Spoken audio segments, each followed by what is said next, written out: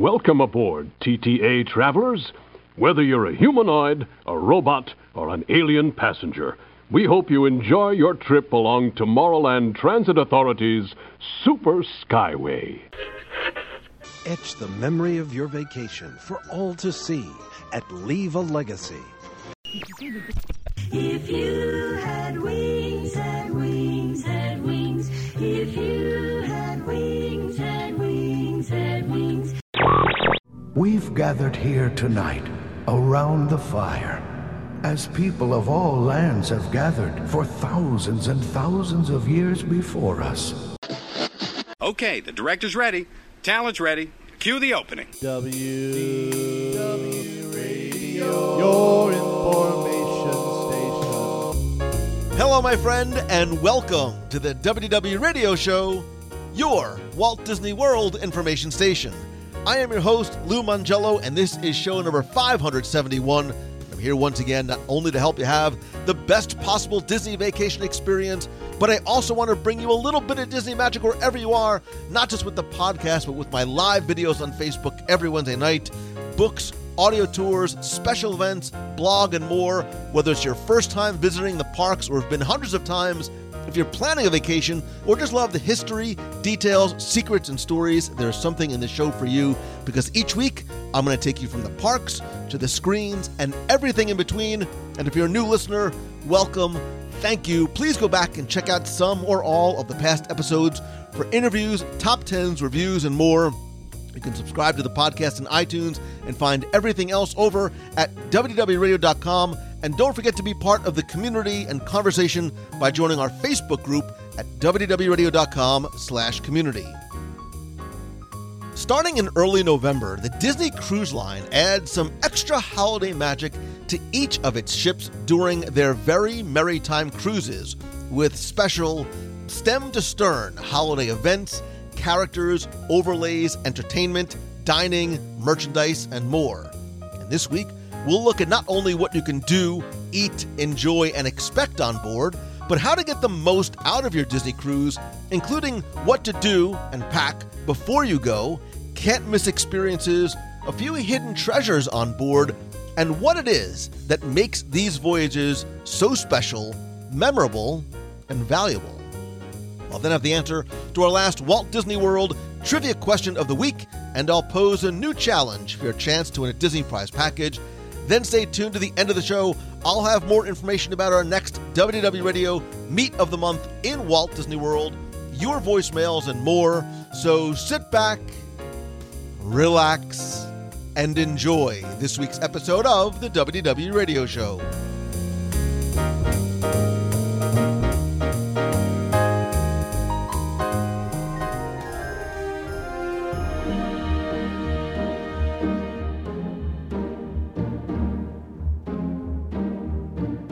Since Disney Cruise Line was founded in the mid-90s, it instantly revolutionized the cruise industry and set a new standard, not just for family adventures and vacations, but quality, service, entertainment, dining, destinations. The list literally goes on and on and on. And since that time, Disney has not only increased the number of ships and ports and destinations, but introduced new specialty offerings as well.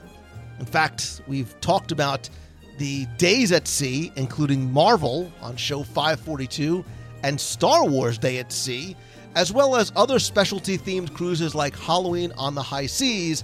And now, just to make your holidays even a little, or in this case, a lot more festive, the very Merrytime cruises on the Magic, the Wonder, the Dream, and the Fantasy, all of which are decked out in their holiday finest. And I was recently invited by Disney Cruise Line to experience my first very Merrytime cruise on the Disney Dream for a 4-night cruise.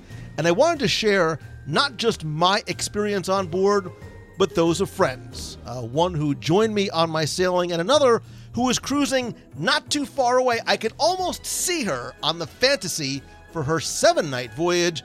And I want to welcome back to the show Amanda Bonner from Disney Travel for All, who was on the Disney Fantasy. Thank you, Lou. Pleasure to be here. It's good to see you again, and usually you'll find him and me around and at a dining table somewhere, and we were on dining together at the Dream. I want to welcome back John Sakari. He is and from BigFatPanda.com. Thank you, Lou. I can't wait. I just realized I have an Amanda and a Panda on board. on this. And I do have a friend, Amanda Panda. So I wanted to have you both come on, not just because we are friends and we happen to cruise at exactly the same time. I love the fact that as I was posting things on social from the Dream, I was watching Amanda posting stuff on social from this fantasy, and having never taken a Merrytime cruise before, certainly not on that ship, I'd love to compare and contrast what some of the itineraries are. And I want to sort of unwrap this package for guests, for people who are listening who have either maybe never taken a Disney cruise before, or maybe never even thought about cruising for a specialty cruise like this. Like I said, I've done the Marvel Day at Sea, which is my favorite cruise other than Alaska, and we did a group cruise for Star Wars Day at Sea. Tell me just quickly, Amanda, and then John, your Disney Cruise Line experience in terms of numbers and types of cruises, and if you have any favorites. Sure. This is only my second cruise. My first cruise was January 2018, just the 3-night on the Dream, which I quickly realized was way too short because I loved it so much.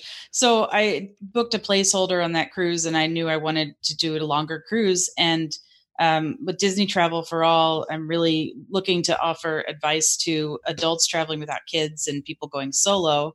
And I decided to do this cruise solo. So I booked a 7-night Eastern Caribbean on the Fantasy that was at the same time as yours. I like how you roll. Because I've talked in the past, we've talked in the past too, about going to Disney World solo. And I think for some people, and that's part of the reason why I want you to be here, the idea of going to a Disney park solo might be scary or intimidating or completely outlandish. The idea of going on a cruise solo might seem like something that either A, you can't, or B, shouldn't do. And we'll talk a little bit more about your experience and certainly want to hear how cruising solo was for you. So, I mean, before you went, were you hesitant to do it solo? I mean, because you've traveled to Disney parks before, did that make you any more comfortable cruising on your own? It did, but there were definitely some hesitations and moments when I was trying to feel out if someone would want to go with me. So I think the biggest area I was concerned with was, would I get lonely, which sounds funny on a ship with 4,000 people and 1,500 crew. But, I wasn't sure how it would be. And 7 nights is a long time to go solo, but it ended up being wonderful. And the cast members were really the ones who loved that I was solo. And I talked so much with all of them, learning where they were from, how long they'd been working on this ship, other ships. And I got to be friends with my dining table mates, and Disney does such a good job of pairing those up that we ended up doing other activities together. And I don't regret it at all. I'm very happy I went solo. And we'll talk very quickly about some things you can and maybe should do before you go, even get, to the cruise, whether you were going as a family with friends or going solo. John, how many cruises and what kind of cruises is this for you? I think this is probably my 7th overall cruise, but my 4th Disney. Once on the Wonder, 3 on the Dream. I hesitate to say I never want to go on another cruise other than Disney, but I'm saying it. I see the differences, and, I like Disney. Listen, and there's nothing wrong with that. And I have cruised before. I mean, pre-Disney, I had cruised when in my much younger days, I had cruised with my wife before we had kids on other cruise lines. And I have spoken on other cruise lines, which was great for me to sort of measure, and compare apples to apples in terms of some of the things I enumerated before in terms of quality and service and things. And while I think different cruise lines fills different needs in the cruise industry, right? So if you want to go with, young friends on a, quote unquote booze cruise type of thing, there are lines for that. If you want to go to one that has, gambling, there's other lines for that. But I, like you, I am in love with this cruise line because it fits me. It fits my personality. It fits my family. It fits what my friends want in terms of, like Walt Disney World and Disneyland and Adventures by Disney.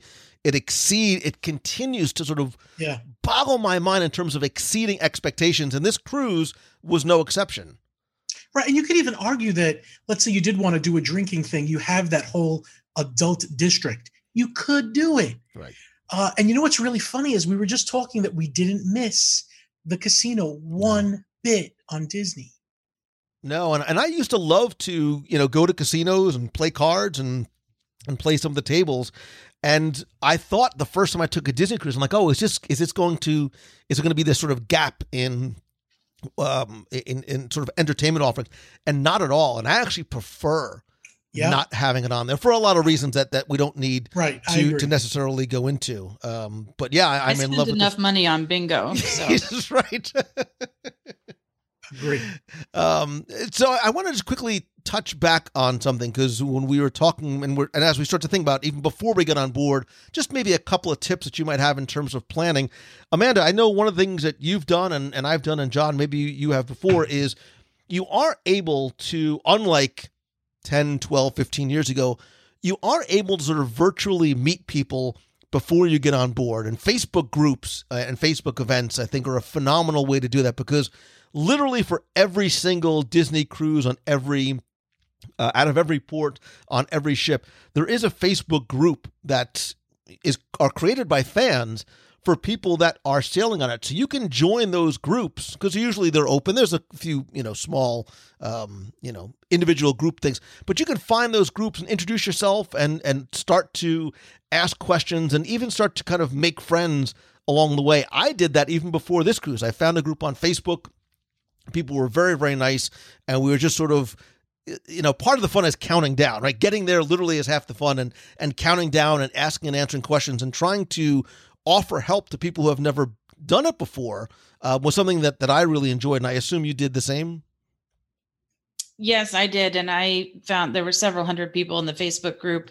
I signed up for the first time for the fish extender, which are the gifts that people leave outside of the stateroom doors. And I signed up for a magnet exchange, but there were also postcard exchanges, recipe exchanges, and there were fish extender groups for both families and adults. So I did an adults only fish extender group, 10 cabins. There were also for people who didn't want to maybe spend as much, fish extender groups for 5 cabins.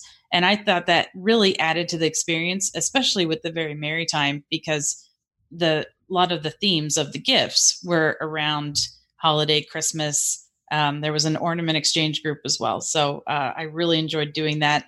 I'm glad I drove and didn't fly, because I packed way too much, right. But it was a lot of fun. And just very quickly, and I'll mention at the end some other shows that I've done in the past, talking about just sort of going on a cruise in general, including 10 reasons why you should go on a Disney cruise, which is back on show 437. For those people who don't know, fish extender, what that means is outside of everyone's stateroom door is this metal fish, which is actually a spring-loaded clamp. And a lot of times people will hang baskets, signs, or pouches, and you'll get into this sort of pre-arranged group of people and exchange gifts, whether it's putting one small gift in everybody's every day, or, being randomly assigned, X number of cabins. And it's a great way to sort of pay forward a little bit of that Disney magic. And I will tell you, I've never seen that anywhere else. Only on Disney Cruise Line does that seem to exist. Yeah. Was that what that was created for? Because I find it amazing that they would have foreseen.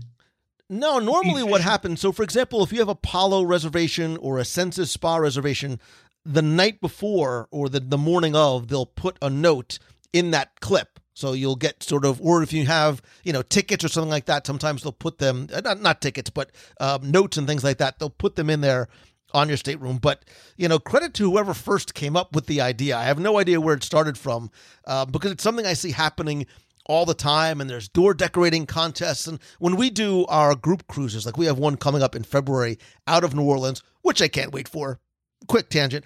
We do those things all the time. We have a group-wide fish extender exchange. We do door decorating contests, a lot of things to sort of get the excitement going even before you step on board. And maybe as we circle back near the end in terms of some tips, we can think about some things to do and maybe even pack before the cruise. And well, maybe we can even do it now in terms of, is there anything that you have, after having taken this or other cruises, you would offer as a bit of advice to make sure you pack or do or prepare before you even get in your car to head to the port or head to the airport, John and Amanda?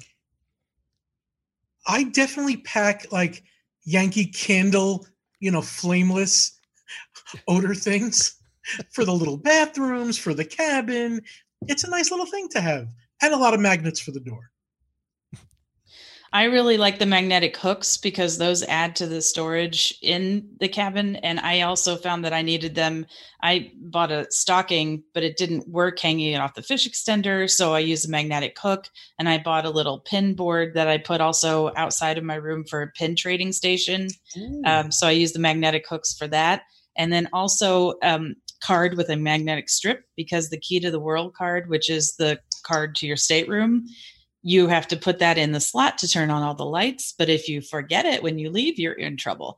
So I actually found on Etsy, someone makes them, of course, nice light cards. And I gave those out as part of fish extender gifts. Oh, and so I could, and it had a magnet on the back, so I could take it out, still be responsible with electricity, and hang it right by the front door when I left. I love that. Usually I just use a business card. I stick a business card in, but I love having the magnet so you can take it out, because obviously it's not to keep the lights and the air conditioning on the entire time if you're going to be out of your stateroom all day. Just a couple of quick general, these are not even necessarily specific to very maritime cruises. I would definitely make sure you pack a USB hub and a waterproof pouch for your phone for when you go to Castaway Cay. I think before a Merrytime cruise, I'd pack all those same things, the magnets, decorations. I think you need to pack your ugly Christmas sweater. I think you need to pack your Christmas Mickey ears. And even before you get on board, absolutely make sure you download the new and improved, by the way, Disney Cruise Line Navigator app, which really is going to be your bread and butter and lifeline while you're on board. I was going to say, years ago, you kids are too young to remember this, I used to love the days when there was no internet on board. You used to get into your stateroom and they'd put your phone in the safe and you'd never have to look at it again because there was no internet. You were completely unplugged. The blessing and the curse is that Disney actually does have internet on board. It used to be it was unlimited. You paid by the day, and you had, for those of us who like to live broadcast, it was awesome. Now you pay by the megabyte. You can either pay as you go, or they have a small, medium, or large package that runs from $19 for 100 megabytes up to $89 for 1,000 megabytes. A gig is a lot of data over 4 or even 7 days, again, unless you're uploading massive amounts of video or live video. Definitely make sure you turn off all of your background app refreshes and iCloud and all that kind of stuff, because that data can go, very, very fast. So let's get right onto the day-by-day itinerary, and Amanda sort of obviously adjust as needed. So we were on the 4-night cruise out of Port Canaveral, and it sounds so silly, right? And I've been on probably 17, and I'm ballparking cruises. I was by myself. I was walking on board. There is still something that gets me right in all the feels as you're stepping on board that ship, and there's that line of crew members, and they call out your name in the atrium. Welcome aboard the Mangello party, the Bonner party.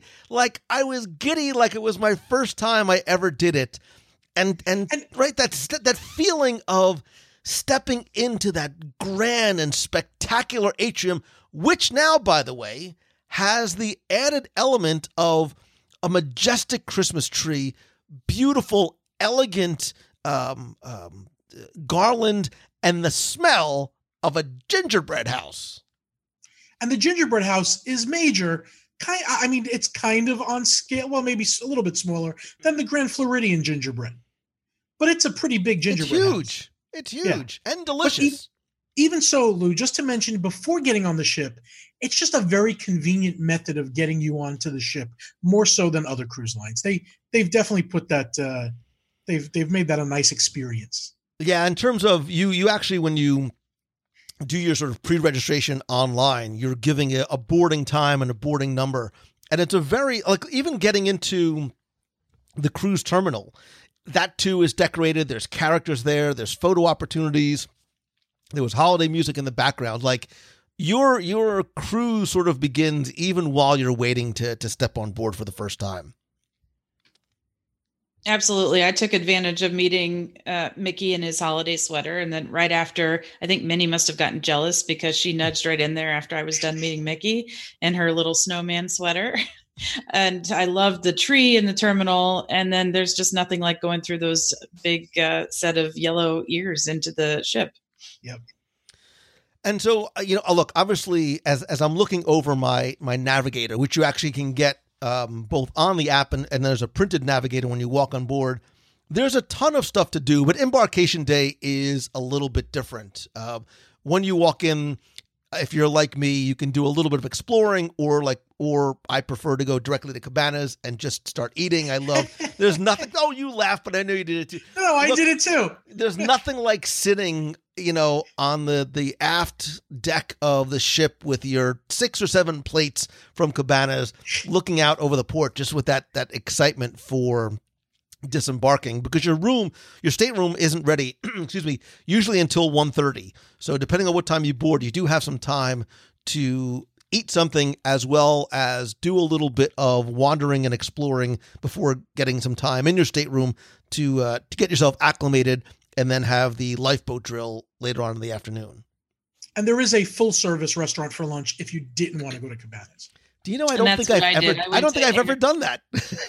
I believe it or not, I've only done the full service. I've never gone to cabanas. You're a diva. I get that. I see, I'm a diva as well then, because I went to Animator's Palace. Right? I like to feel the service immediately. They're very attentive. It is. And it's not crowded. There's not a lot of people at the full sit down. Yeah, I mean, because of the way they stagger, and it's simple and brilliant, the way they sort of stagger the embarkation times for everybody. Yes. It works very, very well.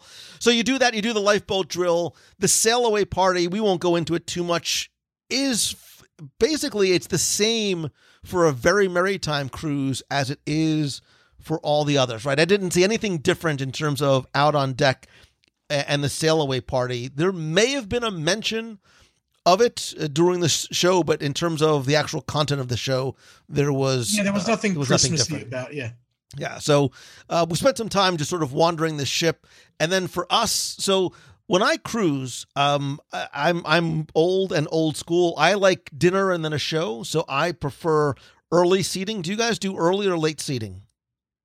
I do late, but I prefer early now because I've learned. Amanda, you do late seating?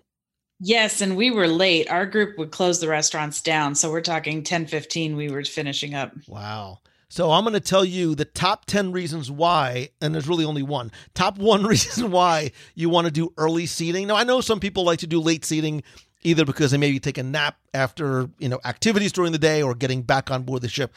My logic is this. Yes, there is a sort of the dinner and then the show flow for me, but if you eat dinner at 5:40, if you sit for dinner at 5:45, then you're done. Then you can go to the show, wherein you could also get snacks because there's popcorn and all that kind of stuff too. Then when you're done, it's still early enough to take advantage of some of the adult or family activities on board, and you're still hungry enough to eat again. We'll talk about room service, deck 11. That's exactly why I keep trying to get early. You got it. Yahtzee. Yes. If I had a I do have a microphone, but I'm not going to drop it. So that's why I eat early so I can eat more often. So I still ate plenty on the late. I know. So food is going to come up a lot. In our first night was dinner at Animator's Palette, which, as you know, Disney does rotational dining. On your Key to the World card, you're given basically an itinerary. You'll have A, E, or R, sort of letting you know what restaurant you're going to go to when. For us, we did Animators, Enchanted Garden, and then twice, and then Royal Palace. Which is your favorite of the three? Mine is Enchanted Garden. Not just the food, the way the place looks and feels, and I love it. Amanda? I love Animator's Palette for how it looks and the different shows. I think Enchanted Garden has my favorite food. I think Enchanted Garden's my favorite. Not just, I like the decor. I like the vibe there. We'll talk about the Tuna and Avocado Tower at length. I might need a separate show. Lou, did you notice Enchanted Garden was decorated also this time? It was Christmas up. Was it? I was so focused on the menu and my plate and hovering over it. And I was also sitting close to the middle. So maybe because I wasn't on sort of the outer side. So were there, what sort of decor was in the restaurant? I think it was like garland-like wreaths, but they mixed in with the flowers that are already there, and they turned colors with the flowers. So they did kind of blend in, but when you noticed it, you went, wow, it looked really, especially at night when the windows were darkened, it looked amazing. It was amazing. Absolutely incredible. So let's talk about some of the things that were specifically there for the Very Merrytime cruise. Again, there was decor everywhere. I just loved the music that just sort of echoed throughout the ship. Actually, in the atrium, a few times during the day and the evening, there was actually cookies, milk, and hot chocolate. Yes. Right next to the gingerbread house, which was nice. It was classic Christmas music too, which I liked. It was. You can't beat Nat King Cole for Christmas. I agree with you, and I will confess something about all that a little bit later on. But in terms of the actual activities and entertainment on board, and you guys correct me if my timing is wrong with any of this, Mickey's tree lighting magic ceremony was, I believe, the first experience that we had that took place in the evening about 7:30 in the atrium, where the Disney characters come out, they lead everyone singing classic holiday carols. There's a tree lighting in this tree that spans 3 decks in the atrium. Two things I loved about this was, one, at one point they showed a short video with some of the crew members and how they celebrate. So Hanukkah and Kwanzaa. And I think this, and sometimes, having been on the number of cruises I have, I don't always go to these, but this really sort of set the tone and the mood for me for the rest of the cruise in terms of really getting me in the Christmas spirit.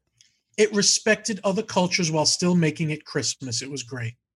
It was wonderful. And they still had all the characters, and they had carols. They had the magical family that helped with the lighting. It had it all. I loved it. I did too. I thought it was a ton of fun, and I did. I found myself, like, even though I was by myself, I met up with John and other friends who were there, not just to take pictures and to cover it, but to experience it as well. And then later on in the evening, about 10:15, there was Santa's Winter Wonderland Ball, where this is where the big man, and I don't just mean you, John, the big man himself comes out with the lovely Mrs. Claus, and it's this very sort of grand celebration that takes place all around you with, there was I'm trying to remember. I think there was the pianist and somebody singing beforehand, and then they had Disney characters come out and some holiday tunes, and then a surprise from a couple of chilly royal sisters. Spoiler alert! I don't want to ruin it for everybody. And then I will tell you, if I'm getting my events, this was one of the most unexpected, fun times I had on the entire cruise, because it didn't just snow in the atrium. It was a blizzard in the atrium. Like, I was giddy. I'm not lying. Yeah. Between the music and I'm getting choked up again. I was choked up. Like, I remember turning the camera on myself and videotaping. I'm like, you're an idiot. Why are you doing this? But I wanted to capture my very unexpected yet authentic response to Snope in the atrium. Like, we go on these cruises because we can, quote unquote, feel like a kid again. I felt like a kid again, and I had no problem letting my inner emotional child out. I agree. That was the second night on my 7 night. So did they do anything different on the first night? Was there any sort of a Christmas kickoff on the fantasy in your first night? There was the tree lighting magic on the first night. So I like that it was spaced out a little more, because on the larger ships, those one-time events tend to be pretty crowded. And even though you have people that can still be on decks 4 and 5 looking down, it was quite crowded. I would recommend, if people really want to get a good spot, that they go early, because on the deck 3, then people sat down on the floor. Yeah. So if you're okay doing that to me looked like the best spot to be. Yeah, I was right behind, or sort of mixed in with a lot of the little kids because I couldn't see. So I had to get close up. But actually I left dinner early to make sure that, having done these before, to make sure that I could get close enough, because I didn't want to shoot video. So it started at 7:30. I think I did. I bypassed dessert that night. The humanity. I made up for it later. Don't worry. I bypassed dessert so I could get out there in time, because you do sometimes have to navigate, no pun intended, the schedule to make sure you can see everything. And now everything is on the app. You can favorite things. It pushes reminders to your phone, which I love. But I'm still kind of old school. Like, I even have my piece of paper and yes, like I used highlighter to make sure I didn't miss anything.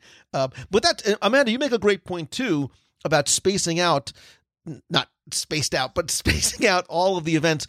Because one of the things I loved about this, and I'm going to embarrass myself probably a little or a lot, is that the very Merrytime cruise is from the second you embark to the moment you leave, right? There is the Christmas holiday spirit throughout. The Marvel and Star Wars days at sea are singular days at sea. They are themed days that overnight they magically sort of transform and overlay the ship with Marvel and Star Wars decor and banners and bunting and characters and whatnot, which the first time I did, I was like, wait, I wish it was every single day, although in the name it says day at sea. But I love the fact that this was something that really was part of the entire voyage, not just things that were on the schedule and the navigator, but just the entire way the ship was decorated and the feel and the theme of the trip itself. Absolutely. And even the officers in their all whites, when you first stepped on, they had the red and white striped scarves. And you felt that no matter where you were. And some of the decorations, like you said, John, were really subtle. And others, like there was a beautiful, colorful Christmas tree outside of Animator's Palette. So every time I walked by that, I just had to smile. It's beautiful. So, something else that might even go unnoticed, the Cafe Cove, or is it Cove Cafe? Cove Cafe is really decorated nice for Christmas. And not just that, the drinks were themed. They had a gingerbread latte that was out of this world. And, I remember Starbucks doesn't have gingerbread this year, but it's on the Disney Dream, the cruise ship. So I'm happy. Yeah, like Lou said, it transforms the cruise. Yeah, the overall menus in the rotational dining are not necessarily changed or themed towards the holidays, but at places like Cove Cafe, at some of the bars and lounges where you can, if you choose to, if you want to buy a cocktail, if you want to buy something, there are a lot of themed beverages and food items, and we'll get to merchandise a little bit later as well. So you can do as much or as little in terms of some of those add-on things too, if you want. And also an add-on that I did that I really immersed me in the whole holiday spirit. I, before the cruise, purchased the Light Up the Holiday stateroom package. This was about $74, including tax. And I received, as I walked into my stateroom for the very first time, this beautiful holiday throw on my bed, this ornament Mickey-shaped pillow, a magnetic advent calendar, a fish extender holder that Disney made with 3 little pockets, and then 5 hanging garlands scattered throughout the room. And then every day my stateroom attendant would change where things were. So it was always a surprise to go into the room and see what she'd done with the throw and everything else. I failed to know this was an option. Oh, now it's in my home. I've already set it out. That's so cool. I love that they're making their own fish extender holders now. Yes. Oh, that's great. Yeah, that's Yeah, great. they seem very popular. I saw them hung up a lot. I think you make a great point too, Amanda, about you there's just like a Disney World vacation. There's lots of ways to plus your experience even before you get on board. I don't mean just in terms of dining or spa reservations, but they can do a lot of themed decorating, whether it's a birthday, anniversary. You can order specialty foods or merchandise in your stateroom or when you schedule them. So when you open up that door, there's something even, again, added on. And I didn't even know either that there was the Merrytime option as well. Yeah, I absolutely loved it. So that's under onboard gifts on the Disney Cruise Line website that you can order before. And they go pretty fast. So I recommend ordering, especially if it's a themed cruise, ordering those as soon as you can. Yeah, I mean, one thing we should mention too is, like all Disney cruises, the themed cruises are very, very popular. Especially as you start to get closer, I think, to the holidays. So some of these things, whether it's some of those special things or Apollo or dining reservations, or even merchandise when you get on board, they're not docking anywhere and reloading the stores. So make sure you get what you want as early as you can, and we'll talk about the merch today. So our second day, Amanda, was Nassau. Where were you on your second day? My second and third days were at sea. Okay, which are my favorite days, by the way. So, yeah, I agree. John, we had an opportunity, having been invited to experience the cruise by Disney, to get tours of things like the kids club and some of the merchandise and food and beverage. Every time I go on these cruises, I wish I was a kid again, not just mentally, because the Oceaneers Club and the Lab and Vibe and Edge are just such cool places and spaces. And one thing that we do, spoiler alert again, when we do WDW Radio group cruises, a lot of times we'll rent out the Oceaneers Club and the Oceaneers Lab at midnight. Amanda, don't listen because you're coming to work. We'll get them, we'll rent them out at midnight, and we'll have a pajama party. And everybody goes to the club in their pajamas, which is a great visual. All these adults, in air quotes, walking through the decks of the ship in their pajamas at 11:30 at night, lining up outside the kids club. And we go in and we get to experience them the way the kids do. And one of the things I love about the Dream is they've got these incredibly themed areas like Woody's area and the Disney Infinity Room and Pixie Hollow and the Millennium Falcon cockpit. Galaxy's Edge is awesome, man, but you've got that same sort of mini experience on the Dream as well. Did you? Yeah, you're almost jealous that you're not being checked in by someone and checked out.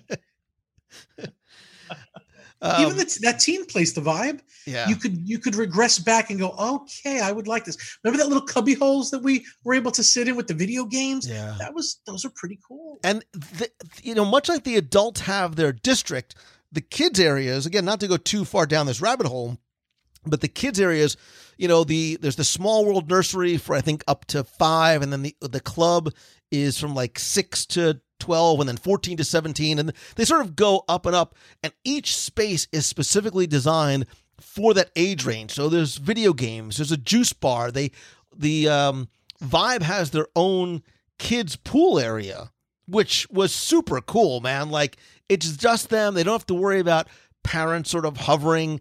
They can just be themselves in a very safe, comfortable, well-themed environment that's specifically dedicated to them. And I think it's brilliant. And for those people who say, well, I don't want to go on a Disney cruise, I don't have kids, and there's going to be kids running around everywhere. Trust me, your kids are going to go into the kids clubs and not want to come out, because I'm an adult and I didn't want to come out. I toured Edge and Vibe. They were both really amazing. And I saw some holiday decorations in both those clubs too.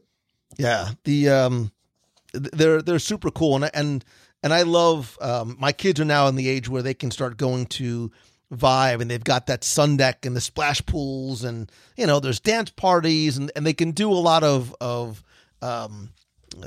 different things without having to worry about, you know, their parents sort of being there, and as they tell us we do, embarrassing them all the time. But John, we also were able to get a tour of some of the merchandise locations. So on the Dream, there's Mickey's Mainsails, Sea Treasures, and Whitecaps retail shops. And a couple of things of note for this very Merrytime cruise was the introduction of a new color, which I know for a lot of people, this is a big deal. Nautical Navy is sort of the new color theme in terms of the ears and the backpacks and the spirit jerseys. And there were audible gasps from some of the men and women who were touring with us when they brought those out. And I will say, although I'm not a spirit jersey guy, I dug the color, and they're actually beautiful. So the worst part of that merchandise tour, the moich, was that we were not allowed to purchase anything during the tour. Yeah, I know, Amanda. I see your face. I agree. So there was a gingerbread plush that smelled of gingerbread. I went back afterwards, and they were sold out. Yeah. So if you see something good that's, you know, Christmassy, that's themed for the cruise, get it while you can. But there was a lot of cool, even just specific Disney cruise merchandise there that was excellent. Which I love is that they do have some things that are available in the parks, but they also had a lot of things, whether they were ornaments, wall decor, shirts, spirit jerseys, ears, decorations that were specific to Disney Cruise Line. And it's very, very tempting to not just be like, take all here, just take my card and, you know, and have, and I posted on my Instagram stories and photos, and I'll share again on the site, photos of a lot of the very, very cool themed merchandise, whether it was plush, and you can find them. And one thing they've done now, and Amanda, tell me if they've done it on the Fantasy too. This, from what I understand, is the first time they ever had a dedicated store just for holiday items. I know sometimes that store, they'll sell, it does rotate in terms of the merchandise, but I've never seen it be a dedicated holiday store until the recent Merrytime cruises. Was yours the same, Amanda? No, and we didn't see this Nautical Navy either, so I'm a little jealous of that. But I did my shopping the first day because I knew, like you said, they don't get a chance to restock. But the holiday items were scattered between Mickey's Mainsail and the Sea Treasures. And I saw a lot of very Merrytime short sleeve, long sleeve t-shirts, some really cool hoodies, spirit jerseys, tumblers, mugs, and different Christmas ornaments, and also limited release Disney Cruise Line holiday pin, which I did buy. But they were scattered. I had to go among the two different stores. Which is part of the fun. You know, part of the fun is a little bit of the treasure hunt. And I was totally fine with it and still managed to find plenty to buy. So. Oh, it also pays to mention the popcorn buckets. The Christmas popcorn buckets are available at the theaters. Did you see that, Amanda, also? I did. I saw a few varieties that I think are also the same as what's in the parks. Yes. But I did see those, and they were very popular too. And there were a few edibles in the gift shops that were holiday themed, like Rice Krispie treats, but not too many. Oh, I didn't see anything that was not holiday themed in the gift shop. Oh, wait, maybe I'm just thinking of the theater part. Maybe in the gift shop. Yeah, I did see them sort of interspersed in different locations. A few little holiday things here and there. And I'm not even talking about Tiffany's yet. So we also got a tour and met with some of the folks from the food and beverage team. I think we touched on a little bit some of the different locations as well as the additional holiday theming. Did you guys listen, in the spirit of research only, of course, I try to eat everywhere. So in the rotational dining, we hit all the 3 restaurants. I also went to Flo's Cafe quite often late night on Deck 11. I know we had a chance, John and I, we didn't get to eat together, but we had brunch at Palo, which is still one of... and again, their decorations were absolutely stunning. I didn't even see decorations. All I saw was the little buffet of food and the tuna and my lasagna and my 6 plates. I can't help it. Sorry. I did not get to Remy. I did not get a chance to go. I've only been to Remy once. So I didn't get a chance to go in at all. But did you guys, were there any other than your peppermint mocha latte frappuccino thing, whatever you had, did either of you find and partake in any of the other themed holiday food or drinks? Because we did get a chance to see a display of some of them, but I didn't get a chance to actually go and try some of the coffees and whatnot. I think the coffee is the only thing I can remember. Wasn't there a cocktail? I think there was a cocktail as well. I have to look back on my pictures and my notes in terms of description. I'm surprised I didn't find it because I found a lot of cocktails, but there were decorating gingerbread cookies that I suppose you could eat those after you decorated them. I did not do that. That was something you had to sign up for in advance. Well, and we can sort of touch on that too, because there were a lot of opportunities for both kids and adults to sign up for, just like many of the other, I mean, there's dozens, if not hundreds of activities going on throughout the day. So did you do any of the, I think there was a cookie decorating and a gingerbread decorating, any of those classes? Nope. I went to Sense's Rainforest Spa. Me too, for the first time. Come on, was that amazing? It was amazing. I need to do it every cruise now. Yes. I don't think there was no holiday overlay. There was no holiday overlay, but it don't matter. For that price, go to the Rainforest Spa. Absolutely. I'm not, I don't go, I mean, I think I might have told even you, John, when we were on board, or maybe you and Amanda when I saw you. I realized on the last couple of cruises that I've been to, I don't really get a chance to go to the spa because usually it's a group and we've got a lot of stuff going on and I'm running around doing stuff behind the scenes. I find that even on this cruise, I'm like, okay, I'm by myself. I'm going to carve out some time. I'm going to check out the spa. I don't know how to relax anymore. I was very uncomfortable because my mind was going, I'm like, I got to go. I need to go and go do something. But the rainforest room and those heated tile chairs, yes. It's easy to get lost in there in terms of just wanting to stay and relax. But I want to look at some of the other things. I know you can do. There's a gingerbread cookie family decorating thing, and I think there's also you can also sign up for a gingerbread house making experience as well, which I did not do on this one, but I know if people have done in the past. Did you guys do? I think they changed that out to just the gingerbread cookies. Is it just the cookies? Yeah. Okay. That was what I had. My research showed before the cruise. Okay. So again, this was day 2 is our day at Nassau. I really don't get off in Nassau anymore. I think if you've seen it once or twice, unless there's specific shopping or excursions that you want to do, I think this is a great opportunity to take advantage of oftentimes a nearly empty ship. This was our first night at Enchanted Garden. We all mentioned this as being one of, if not our favorite restaurants. I have 2 words for you, and they are tuna, avocado, tower. I know it's 3 words, but I get them. I think about it, and I get so excited. And that night, and it's not special to the cruise, but that night for us was the Beauty and the Beast show. John, did you go see it? Yes. I cry. I have to see Beauty and the Beast multiple times if possible, because I think it's better than the Broadway show, which I've seen 8 times. Wow. When I lived in New York. So yeah, I love that show. I saw it last year. It was very, very good. Right. You can't describe somebody going on a cruise ship. I cannot describe to them. We went with Banks Lee from Attractions Magazine, and he expected a great show.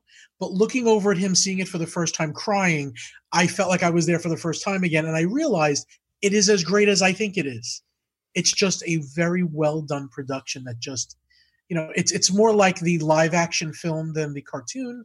So I just love it. Well, I think it's a wonderful blending of elements from the live action film and the classic animated feature.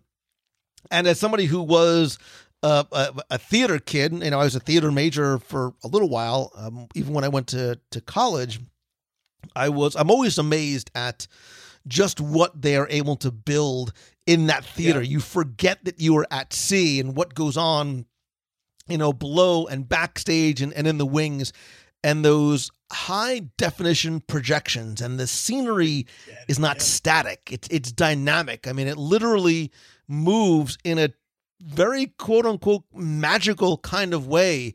It's fascinating. It's a beloved story that's really brought to life on a very different scale that you would not imagine on board a ship. I think it's remarkable what they do. They did mention they won an award. I don't remember what it was, but it was some award that goes, like, instead of a Tony, it's an award that can go to anything that's not Broadway, and they won it. It's the first time it's been won on a cruise ship, and they deserve it every piece of that. Wow.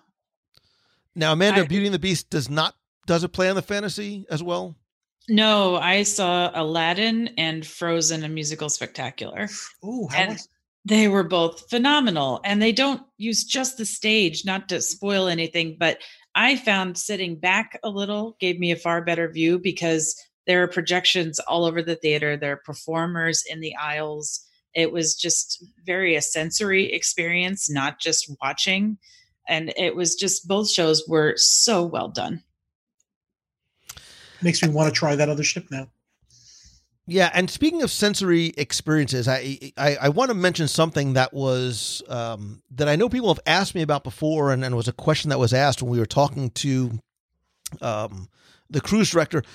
Disney is very, very hyper aware of sensory issues and allergy issues and special needs for guests. And, for a lot of guests, they say Walt Disney World, Disneyland are sometimes the only places they can go with their family member who might have a special need because of how accommodating they are. We're even seeing that continuing to grow, not just with allergy-friendly items, but gluten, vegan, sensory. Disney is very hyper aware of adults and children that have sensory issues, and the cruise line is as well. Even in the Buena Vista Theater, some of the showings of movies are sensory friendly, which means the lights are turned up, the volume is a little bit lower. There's headphones, so they do a lot of things to accommodate. And I want to sort of call that out because if you have a need or a concern or a question, whether it's dietary, sensory, or medical or otherwise, all you need to do is ask. If you have a dietary requirement and you want to go to Flo's VA Cafe at 11 o'clock at night and you can't have cheese or gluten, if you ask, they will make accommodations or will do whatever they can to try and do that. They are also doing that, proactively with sensory issues and things like that. And I love the fact that they recognize that there is something that some guests or even individual guests might have a certain need or requirement for, and they really go out of the way to accommodate. Look, that's why if maybe your kids are tired or your panda is tired or there's a potential sensory issues, you can watch the theater shows in your stateroom. So you don't have to worry about sitting there in the dark with a lot of the effects and things like that if maybe there's a sensitivity to it. And I think it bears mentioning because it's very, very important. And I love the fact that they are not just reactive, but proactive as well. Agree. And the same goes for the kids clubs. I had a friend that sailed with her husband and kids last year, and her son has sensory issues, and his first day in the kids club was not a happy one. And when she went to pick him up, the cast member said to her, "What can I do to make this better for both him and you?" And they really worked with her, and it did change. And he had a wonderful time, wanted to be in the kids club. I love it. So I want to sort of use this day and this evening to sort of ask, again, looking at the Navigator and the dozens and dozens of activities and opportunities that were on there, and even not necessarily specific to a Very Merrytime cruise, did you partake in any of the different activities or events on board, either this day or throughout the cruise, that you found memorable, entertaining, a must-do, or just fun? I did observe the Santa Claus greeting by the tree. And it's funny because you would think, okay, even though it's Disney, it's a cruise ship, maybe it's just like a really good mall Santa. And it's not. It rivals things that you've seen at the epicness of Santa greeting. It's the best Santa I've ever seen at the best tree in the best area. It's just gorgeous. No. It's Santa. What do you mean? He just looks better than usual. Listen, if I was Santa Claus, look, the guy works 1 day a year. He's cruising for like 2 months. Of course he's going to look good. No, he brought the best suit with him on the cruise. He's in the best area. He looked very relaxed. He looked very relaxed. He does. But did you go to even, one of the things I love doing, and I did it a couple of times on this, was like there's some of the trivia like obviously, look, I'm a trivia nerd, like that's how I got started. I saw you won. So we did Disney movie trivia. So I was with Jeremiah and Tess, who were from Laughing Place, and it was all them. I just was there, we won Disney movie trivia. I think it was on this day. And the next day I went by myself because you can, like Amanda, I'm a testament to what you talk about. I went by myself to do Marvel trivia. I'm like, I've got nothing else going on. I'm going to go and just check it out. I went to 687. I was not the only person in there by himself. I don't get out much, so I did win, which was a lot of fun. And it was great. And it was a great opportunity to meet people as well. Like, you can go alone, but not be lonely. Does that make any sense? Right? You can interact with people, because that's one of the things, like going to Disney World. Like, everybody's just so happy and so friendly. Like, I had such a fun time. I didn't feel like, oh, I'm going by myself, I should feel awkward. Like, so Amanda, talk to that point. I mean, John, I know you were not just with people in our group, but you had somebody with you. But going alone, I wouldn't feel uncomfortable alone, I don't think. And Amanda should have called me, because I'll go again. Next time. Amanda's making so many friends right now who just like, listen, if you need a second, I'll go. We'll split it. I love it. But yeah, I love trivia. I love the music trivia. The cruise host, her name was Jo Slow. I think she was on the Wonder before this, and she is a riot. So she ran all of the music trivia. And I think that she would note, okay, she's coming by herself. And at one point she grabbed me when the game changed to who am I explanation, said, do you want to be an explainer? I said, what is that? And she really engaged me, saw that I was alone, had me really participate. But other people would come in during the trivia, and it was a crowded, it was in O'Gill's pub. It was crowded, and they would sit next to me, and they would automatically just start joining my team and answering with me. And it was a great way to talk with people that way. I also really enjoyed the Art of the Theme Show tour of the ship. And that was a small group. I was able to talk with people in the group and with the cast members. And it was a good way to just get familiar with the ship, do it early in the cruise, and to see all of the decorations that I hadn't seen yet. And I said, oh, that's where the D lounge is. I mean, it just takes a while to figure out the ship, that was wonderful. And then I did tasting of mojitos and caparinas, which was a lot of fun. And just coincidentally, 2 of my dining table mates had signed up for that same tasting before the cruise. So we sat together, but it was in Skyline Lounge, and we were sitting across from people, and it was very conducive to just talking with each other while we're sipping our 4 drinks, not to mention great value for 1 hour, 4 drinks. It was $24. Wow. Which, and we asked if we could stay in there after the hour was up to finish our drinks. That was a lot to drink, but it was a really fun tasting. So I had several activities that I really enjoyed. The bingo also, I thought was a lot of fun, and that's a great family activity. Yes, I did do the bingo. We won $250. Wow. And it seems really hard to win, but there were a good amount of winners. Nice. And I love that about this ship is that you can decide, you really can sort of create your own itinerary based on how much you want to do or not to. Look, for some people, just chilling in their room watching. Look, before there was Disney Plus, there were the movies on demand on the Disney Cruise Line. There are dozens and dozens of Disney movies, TV shows through the decades that you can watch in your stateroom. So if you just want to chill in your room with your virtual porthole or out on your balcony or at the Cove Cafe, you can do it. You could interact and be out as much as you want. You could spend as much or as little as you want. I was going to save it for the end, but I actually I tried to do an experiment on this cruise, which was, can I take this cruise and not spend a dime on board? Can I go for 4 days and not spend any money? And how would I feel? Would I feel like I missed out on anything? So other than I ran a contest on Instagram while I was there. So other than having to buy the contest winner the prize, I spent $0 on the cruise, and I didn't feel like I missed out on anything. Like, I had the best time, and I call that out because I want people to understand that you can take this cruise, excuse me, and save for, and we'll talk about Palo or Remy, save for maybe treating yourself to Palo or Remy or a day in the rainforest room. You can easily do this cruise without having to spend an additional dime if you don't want to.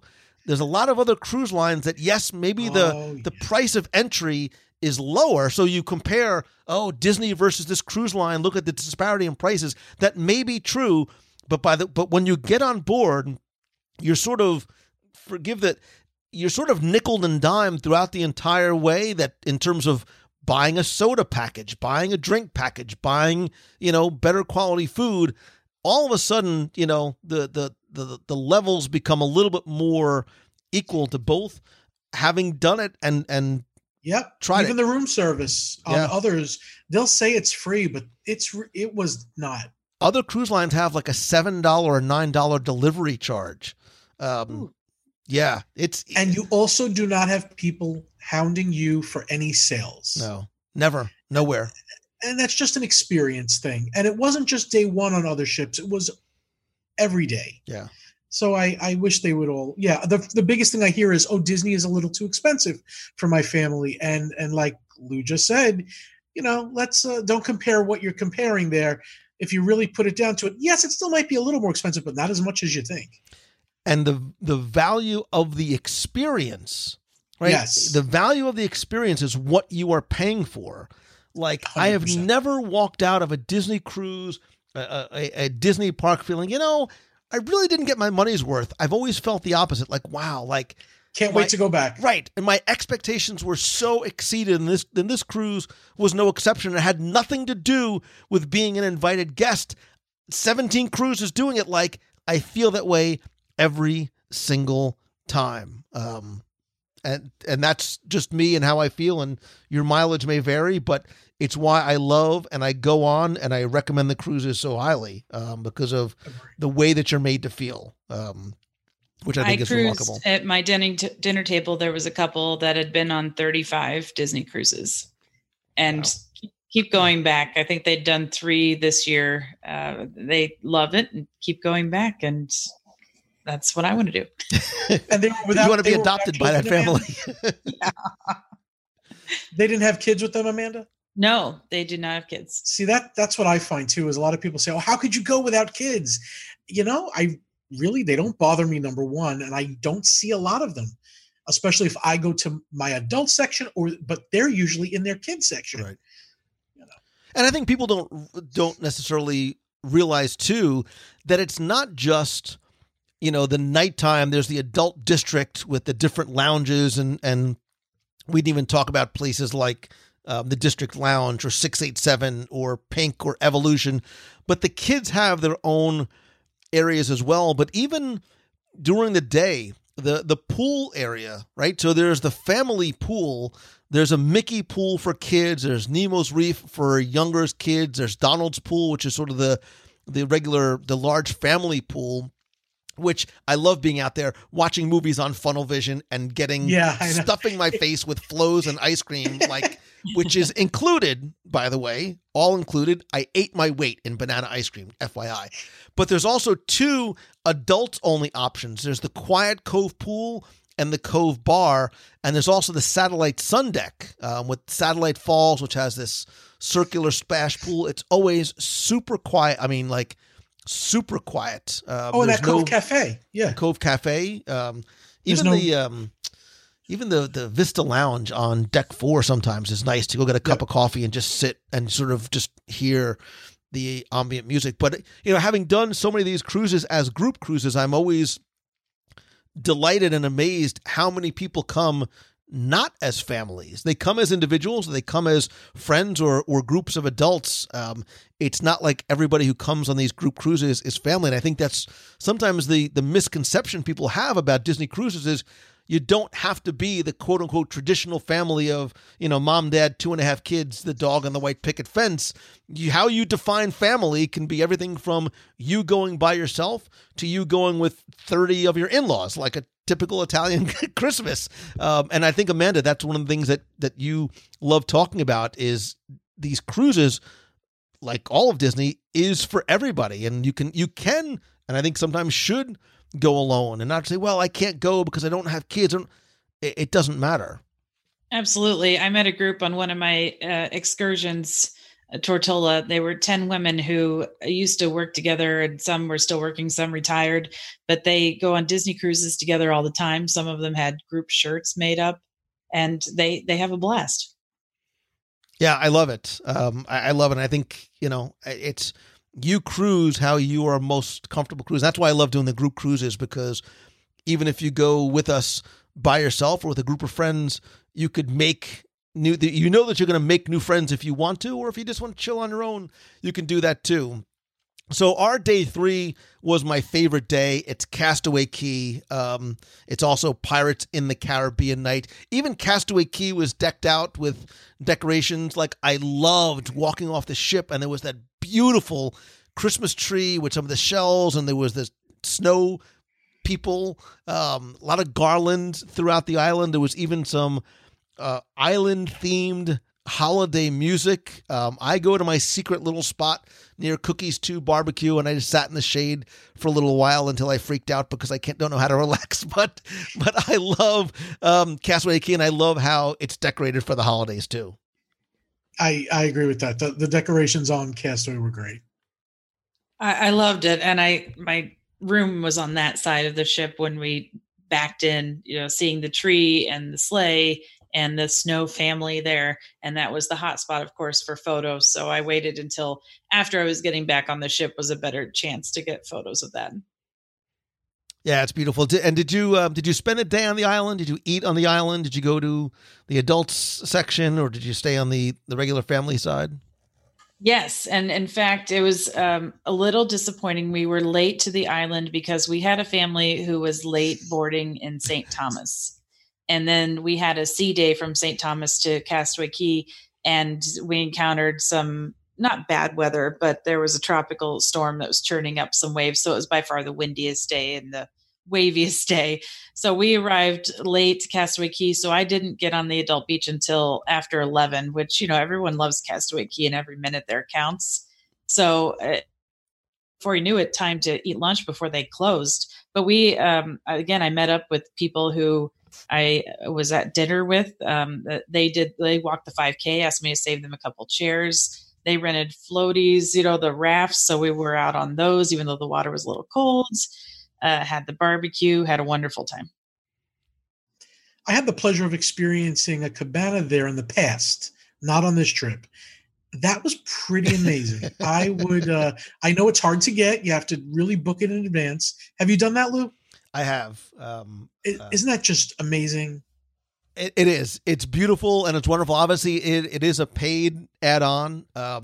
But thanks to our friends over at MEI and Mousepad Travel, we were able to experience it a couple times on some of the group cruises, and they're lovely. And there's cabanas on the family beach, and there's cabanas on Serenity Bay, the adult side, as well. So wherever you're most comfortable. Yeah, if you can travel with Becky at Mouse Fan Travel, you probably get a good chance of checking a cabana out there. But no, if you could split the cost with a bunch of other people, that's really the way to do it. Yeah, and I think, and that's the key. If you're able to split the cost, all of a sudden it becomes relatively reasonable. Depending. It's on really what your luxury budget is. island living. Yeah. Is there a limit to how many people fit in a cabana? I want to say 10. I'm going off. It's either 10 or 12. I think yeah, it's it might 10. be 12. Yeah, it might be 12. You might be right. That would be worth it to split it. Absolutely. It is. And am I correct? The food that we got there, it had its own area just for the cabanas, I think. So Serenity Bay the adult area has its own smaller buffet, which is almost identical to Cookies and Cookies 2, although Serenity Bay also serves steak. You get ribeye steaks at Serenity Bay. In case you were wondering, that's the reason to go. I actually I rented a bike and I took a bike out to Serenity Bay. And if you get a chance to either do the 5K or just take a walk or a bike ride on your own, you should go out to the lookout tower and walk up to the top of the lookout tower. You get a spectacular view of the island. This is not going to come as a shock to you. I love Cookies barbecue. I do. Like I get this little grin on my face, not just because of the ice cream machines, but like I love the hamburgers and the spicy chicken sandwich and the ribs and the cornbread. And I mean, don't judge. It looks like I sat with 4 people, judging by the number of trays. No, this was multiple trips. This was multiple trips. No, it was one trip. So I literally had two crew members go, "Sir, do you sure you don't want help carrying that?" And I'm like, "I got this. I'm good."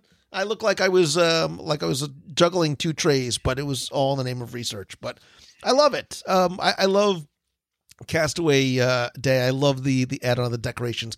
And that night is Pirate Night. There's 2 deck parties. The Pirates in the Caribbean deck party, and then there's the Buccaneer Blast, where if you've never seen Disney's fireworks at sea, they were the first cruise line to do it. I still think they're the best cruise line to do it. There is nothing better than being up on deck 11 or deck 12 and watching those fireworks shot off the side of the ship. I had a somewhat different experience that night because I had Palo dinner that night. Oh. So I was dressed up, not dressed in the pirate garb, which some of these people look like they just stepped out of Pirates of the Caribbean movie. I mean, it's really amazing. Yes. But I finished dinner and decided I didn't want to go up amongst the crowd that was already going to be on deck 11. So I went to the Ooh La La Champagne Bar and had myself a glass of champagne. The piano player was in there. And for a while, I was the only person in there with the bartender and the piano player. And he played Disney movie trivia. I'd guess what movies they were from. And then I saw it was about time for the fireworks. So I went out on deck 4, starboard side. There were crew standing there. I thought this is a good sign. And the fireworks went off right above my head. Oh, and there was no crowd. That's really cool. Yeah. It was a really nice experience. Now, I don't want to negate going up and seeing the show and seeing the fireworks with nothing above your head. That's a wonderful experience. I did it last year, but this for me, I was still dressed up, still nice. Just had a cocktail. It really was a very wonderful experience. Did you find some of those little hidden alcoves on deck 4 just outside of Pink and Skyline, those that have sort of the wavy kind of teak wood and those sunken hidden seats on the side? Yes. In between there and D Lounge, there's some beautiful seats. And there's a lot that's one of the things I love about these ships is there's so many little nooks and crannies to find. All right, let's move on because day 4 was our day at sea. Days at sea are actually my favorite days because I love being able to explore and enjoy the ship.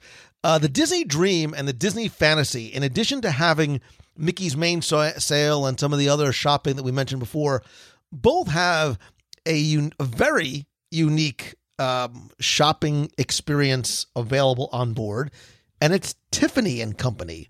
And I mean a full-blown, like as if it came out of your local high-end shopping mall, if they still exist where you live, are full Tiffany stores. And one thing that you might not know that they offer is breakfast at Tiffany's. Did you guys do that?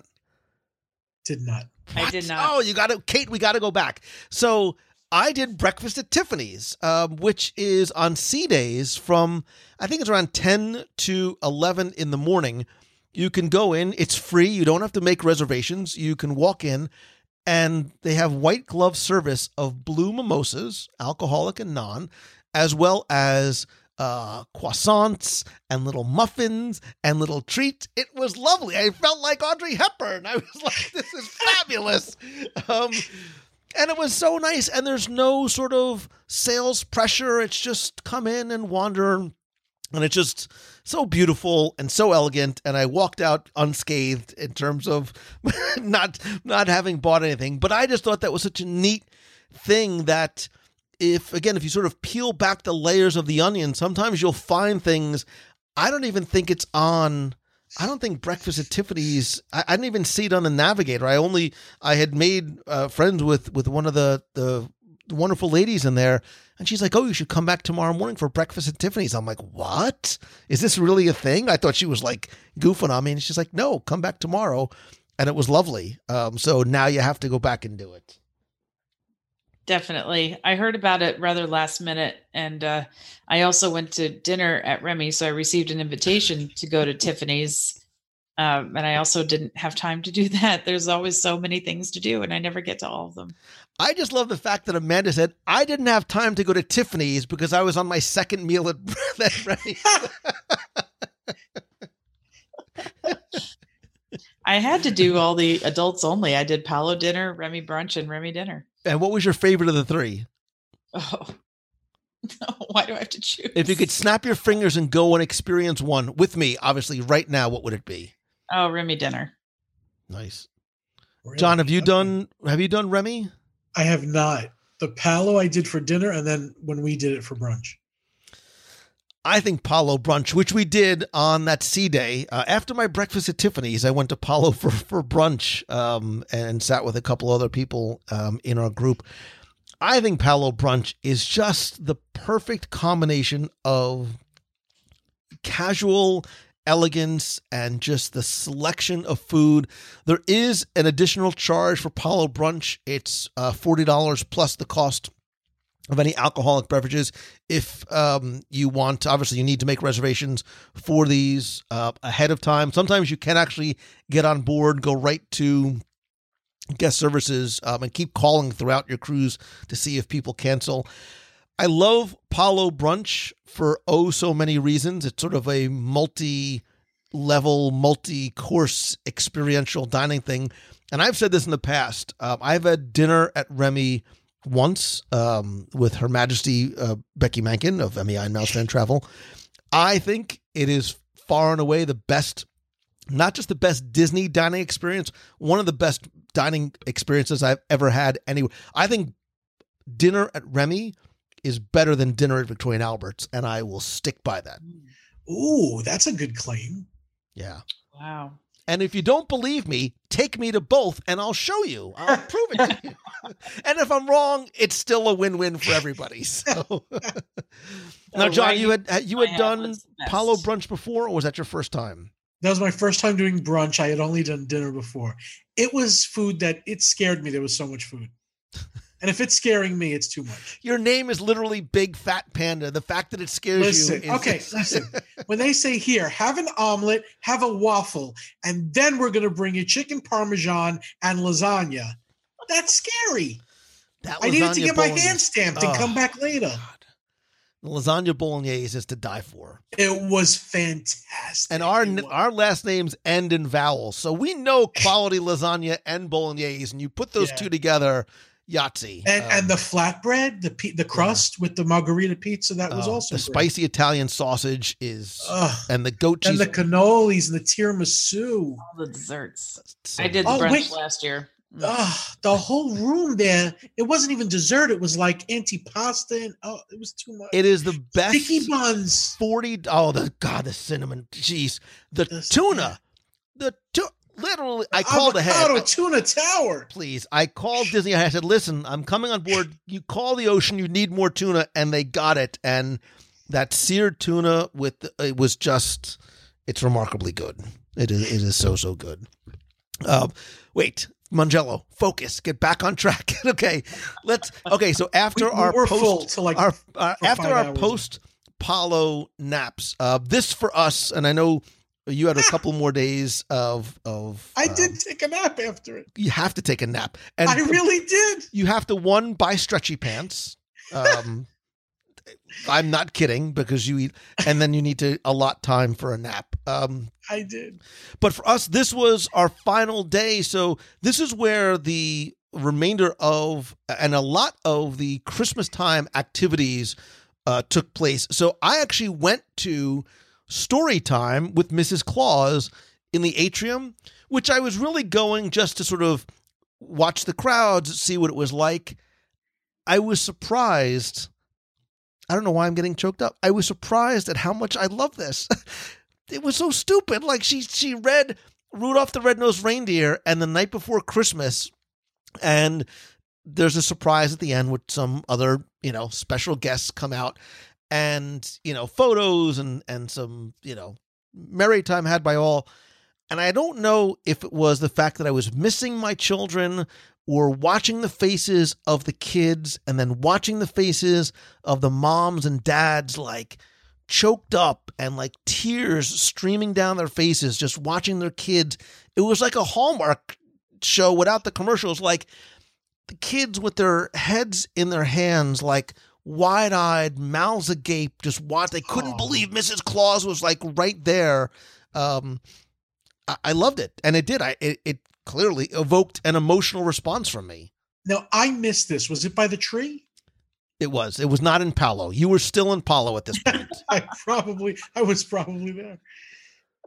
I missed it as well. I saw Santa a few times by the tree, and families in matching PJs getting their photos with Santa, but I'm disappointed I missed that. That sounds really magical. And look, it's obviously something that's really more for, kids and families and things like that. But it was very, very touching to watch. And then when all the characters come out, and there was no formal, I mean, look, there's characters throughout the ship. There's plenty of. Yeah. Like Belle was in her Christmas. Belle outfit. was. Rapunzel had a little bit of stuff going on. I love Tiana. I just love Tiana. She's so sweet. I can't wait to see her on The Wonder in a couple of weeks. But yeah, Belle had her burgundy, which is one of my favorite, her Christmas gown on, which was beautiful. But watching the characters dance and play with the kids and just sort of this organized free-for-all was just phenomenal. I loved it. So that night was dinner at Royal Palace, and then there were two entertainment offerings going on that night. So Believe, which is a great show. I've seen it a gazillion times. I love the story. It still gets me in all the feels because, it's the dad and his daughter getting older, and now I'm really going to cry. Like, I literally missed my daughter's 16th birthday to go on this cruise. So I could not go to Believe because I would have been a blubbering fool had I been. Did either of you see Believe? I did. Again. I saw it on the Dream last year. It was also offered on the Fantasy, but I didn't go. I think I was somewhere again that night. I can see why you'd get the feels, Lou. I get them, and I don't have a daughter. I totally get it. Yeah, all the feels up in there. But later on that night, you John, you talked about going on a 3-day cruise, which is a great way to dip your toe in the water of cruise line and then easily get hooked. It's amazing how fast, 4 days goes as well. That night they had, the See You Real Soon sort of farewell party. This too had a holiday addition and overlay to it. Now, I know, Amanda, yours was a couple days later. Did you both stay awake or stay up to see it? I did not. Were you literally in Palo the entire cruise, Panda? I did go back. I told you I got my hand stamped. They let me in all week after that. I did not have my omelet. I missed it too, unfortunately, but I understand there were some carolers there and all the characters were there. It was. It was a great sort of way to round out the show. I don't want to spoil it, but there were carolers dressed in Victorian garb singing a wonderful medley of Christmas songs, and then other characters and a few other special guests come out, not just Mickey Mouse, but some of his other close friends that you may or may not be seeing on the 25th or 24th, depending on, but again, this integration of getting the audience, and not just the kids, but the adults as well, involved in Christmas caroling in the atrium of the Dream. Like, I found myself sort of putting my camera down and just looking around and watching 3 decks full of people singing Christmas carols. It just, my heart swelled, and I was like, we almost forget that we're at sea somewhere, and how Disney's able to capture that it doesn't matter what, if anything, you celebrate, but how they're able to capture that spirit of the season and bring it on board the ship like that. It's something special, and I loved it. And like, I'm hooked on, like, I need to bring my family back on a Merrytime cruise. And it is worth mentioning that, I'm sorry, go ahead, Amanda. No, I was just going to say, I would definitely go back on a Merrytime cruise. There's something just extra special about it, and I would not hesitate going back and doing that again. Was there anything, John, before you go, was there anything else, Amanda, that was on your cruise, which was 3 days longer, or was it a lot of the same things that were just spread out among the 7 days? As far as the Merrytime activities, yeah, any sort of holiday. There were some more holiday crafts for the kids. Like, one day they could create holiday animation cells, or they had other holiday crafts for the kids, which obviously I didn't go to. They were in the Oceaneers Club. And then I just noticed, as you might have noticed too, lots of Christmas movies that were on demand in the staterooms, both Disney and I didn't even look for that in the stateroom. I wonder, did we have that, Lou? Yeah. Oh. I watched. Oh, it was really late. I fell asleep because I think I was still in my Palo coma when I did. Quick, Amanda, then John, what's your favorite Christmas movie? Go. Oh, John first. Oh, no. The first thing I would have said is Christmas Vacation. It's not Disney, but that is my favorite Christmas movie. If it's Disney, it's Mickey and Pluto decorating the tree, and I forgot the title. Is it Mickey's? It's not Mickey's Christmas. No. Is it Pluto's Christmas, I think? Once Upon a Christmas? Is that what it is? Or Twice Upon a Mickey's Twice Upon a Christmas? Pluto's Christmas Tree. It might not be a movie. It might be a short. Amanda, you can say Die Hard, and you'll either make friends or lose friends. It's either way is fine. No, I love Miracle on 34th Street. I love National Lampoon's Christmas Vacation. Oh, it's very hard. That's tough. Alpha. And I love Muppet Christmas Carol. I was just watching that the other night after we were decorating our Christmas tree. Emmett Otter's Jump Band Christmas. Dude, you're going to make me cry again. Stop it. They're redoing it also. I know, but I wanted the original. I know. I agree. Ain't no hole in the washtub. Look at you. Excuse me. One thing to note is I did ask, and on both Thanksgiving and on Christmas, there are special holiday menus. So in addition to, special menus in the restaurants, on Christmas Day, there's actually a midnight mass on board on Christmas Eve, and there are Christmas services held on Christmas Day. Also, Hanukkah services are held for 8 days, beginning on the 25th day of Kislev. And forgive me if I pronounced that incorrectly, but I do know on the 24th and 25th, there's also cookies on Christmas Eve. There's special holiday towel animals, and there's roving caroling with the kids and crew. Like, I kind of feel, again, I come from, the big Italian family, and Christmas is sort of a big, we get together. Man, there's part of me that would love to say, come on, family, like, let's all do a Disney cruise and spend actual Christmas, like, on board. I just want to see Santa and his reindeer, like, fly over the funnel and deliver everybody's packages. Because it's going to happen. That would be cool. That'd be amazing. So anything else, either in terms of the Very Merrytime cruise or cruising in terms of a tip that you would give, a personal favorite experience, overall thoughts, individual experiences? Something that's worth mentioning, I don't think we did, is that there are first run movies in the theater, and we did get Frozen 2 the night before it premiered on the Dream, was shown in 2 theaters. So that's a nice thing to know if you're going on the ship and a movie, especially a Disney one, only a Disney one that you want to see is coming out, you can watch it on the ship. And it's a comfy, popcorn, candy. It's a great experience. Yeah, I got to do that too. We loved it. I saw Frozen at 11 p.m. I managed to stay awake for all of it, but it was really super. And I will give you a 10. And I think when we were on a few years ago, the Thor 2, Thor the Dark World was premiering because they do. So we actually saw Frozen 2 like the night before it premiered stateside. And John, I think I gave you the suggestion, especially for a film like that, where the Walt Disney Theater, although it's large, can get very crowded. A lot of times they'll have an overflow showing at the Buena Vista Theater. I actually suggest going to the Buena Vista Theater first. 1, because it's not going to be as crowded. 2, I think it's actually a better screen and a better cinematic experience. I think the Walt Disney Theater is built for stage performances and theatrical performances, and even the screen and the acoustics in that room lend themselves more to that because it's a very interactive type of environment. I love the Buena Vista Theater on Deck 5, and they do also have a snack stand and popcorn and stuff like that too. So that's actually where I would suggest going there, and the crowds would be a lot lighter as well.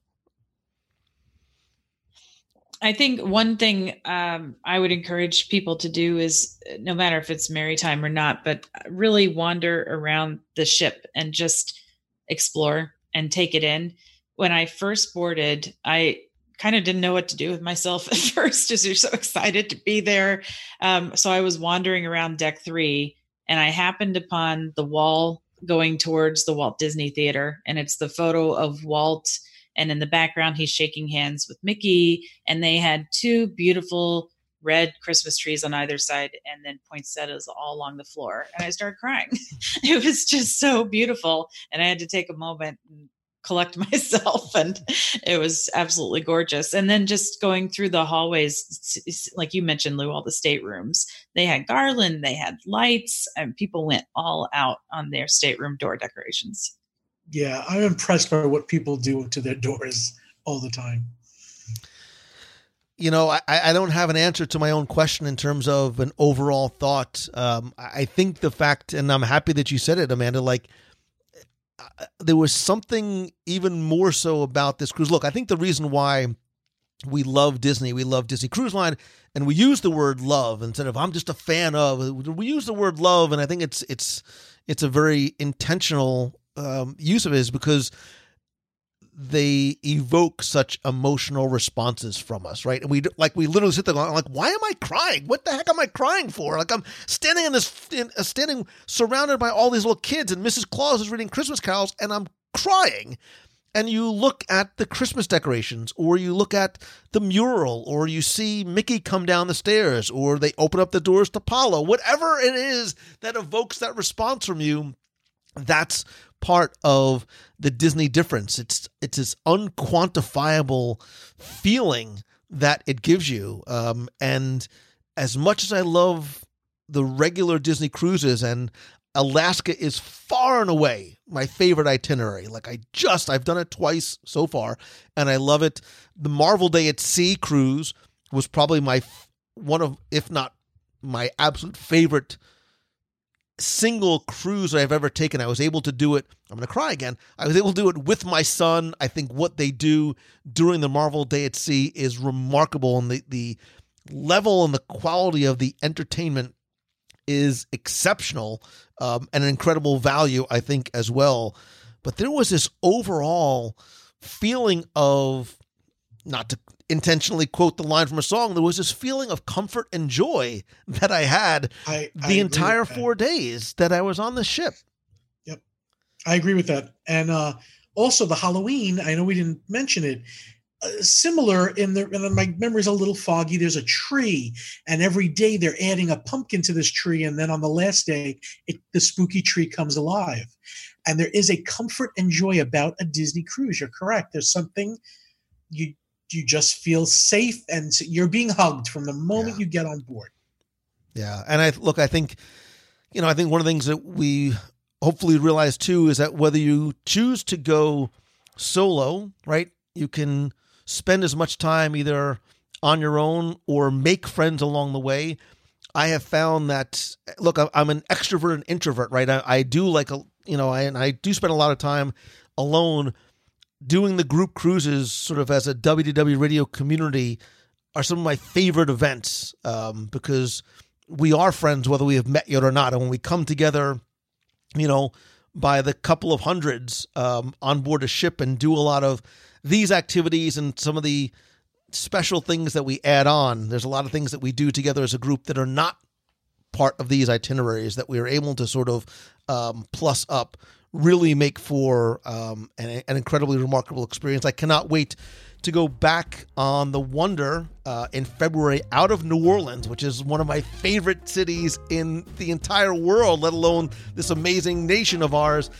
So I cannot wait for that. Tiana's Place on the Wonder is one of my favorite locations in any park or cruise ship anywhere, due in part to the beignets, but whatever. But the live, Amanda, you'll see, the live jazz trio at night during dinner is just, it's crazy. It's crazy what Disney is able to do. And we have a couple other cruises we have in the works, and then the Wish will be here before you know it, and we'll have to check out the Wish as well. But I would also love people to check out all the amazing stuff that you guys do. I appreciate you being here, not just tonight, but John, I loved being able to share some of the memories with you guys on board the Dream. Amanda, I cannot wait to cruise with you out of New Orleans in February. Amanda, then John, please tell everybody where they can find you. You can find me at DisneyTravelForAll.com, and I'm also Disney Travel for All on Facebook. We have a community and page there, Twitter, Pinterest, and you can email me at Amanda@DisneyTravelForAll.com. And BigFatPanda.com goes right to the YouTube channel, and you can find me at Big Fat Panda Show on Twitter and Instagram. Thank you very much, Lou and Amanda. Good. You guys are awesome. I'll put links to all the stuff in the show notes. I cannot wait till we can do this, and by do this, I mean eat again. There's always more adventures that await us, and then if we get a chance for the three of us to be at Palo for brunch, Remy dinner together, oh, how lovely would that be? Amazing. Let's do it. And then late night, we get and the best BLT I've ever had is the room service. Did you get room? I didn't get. Did you ever have the BLT? I have to go back. The BLT. There's nothing like it. I'm sorry. There's nothing like it. Mac and cheese.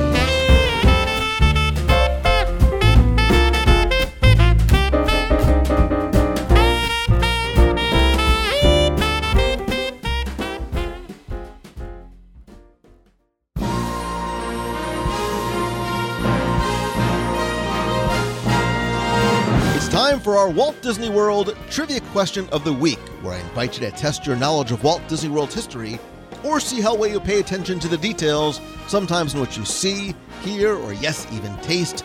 If you think you know the answer, you can enter via our online form for a chance to win a Disney Prize package. But of course, before we get to this week's question, we're going to go back, review last week's, and select our winner. So last week we were at the oh so very delicious Wave at Disney's Contemporary Resort, and I wanted to keep our trivia question where we were dining. And I love the Contemporary not just because of the Wave and its unique design and construction, and my personal affinity for and connection to it, because I do miss the Fiesta Fun Center oh so very much, but your question really was about the history of the resort, because I asked you, what was the Contemporary Resort originally going to be called? And first I want to thank the hundreds of you who answered, got this one correct, and knew that it was the Tempo Bay Resort. So yeah, Tempo, T-E-M-P-O. And I'll explain to you why and a little bit of the history about it. Because remember, the Contemporary was one of the two original hotels on opening day.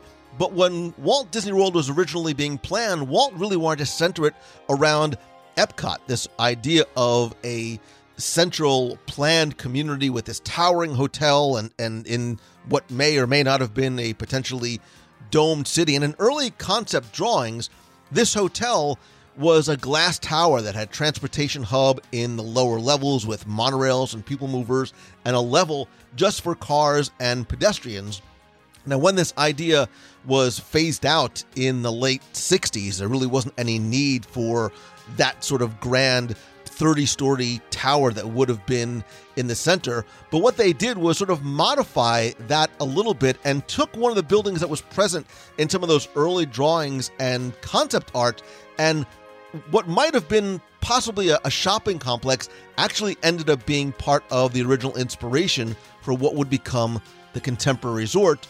But originally, they took this idea for what might have been a shopping plaza, turned it into what they were going to call the Tempo Bay Resort Hotel. And they did keep a little bit of what Walt had planned in sort of this being a transportation hub, because in its lower level originally, they were going to have the monorail line literally going through the building, obviously, which carried over to what the final design of what the Contemporary Tower built as an A-frame with the outward slope and the inner atrium ended up becoming, which was a collaboration of Disney, U.S. Steel, and architect Welton Beckett.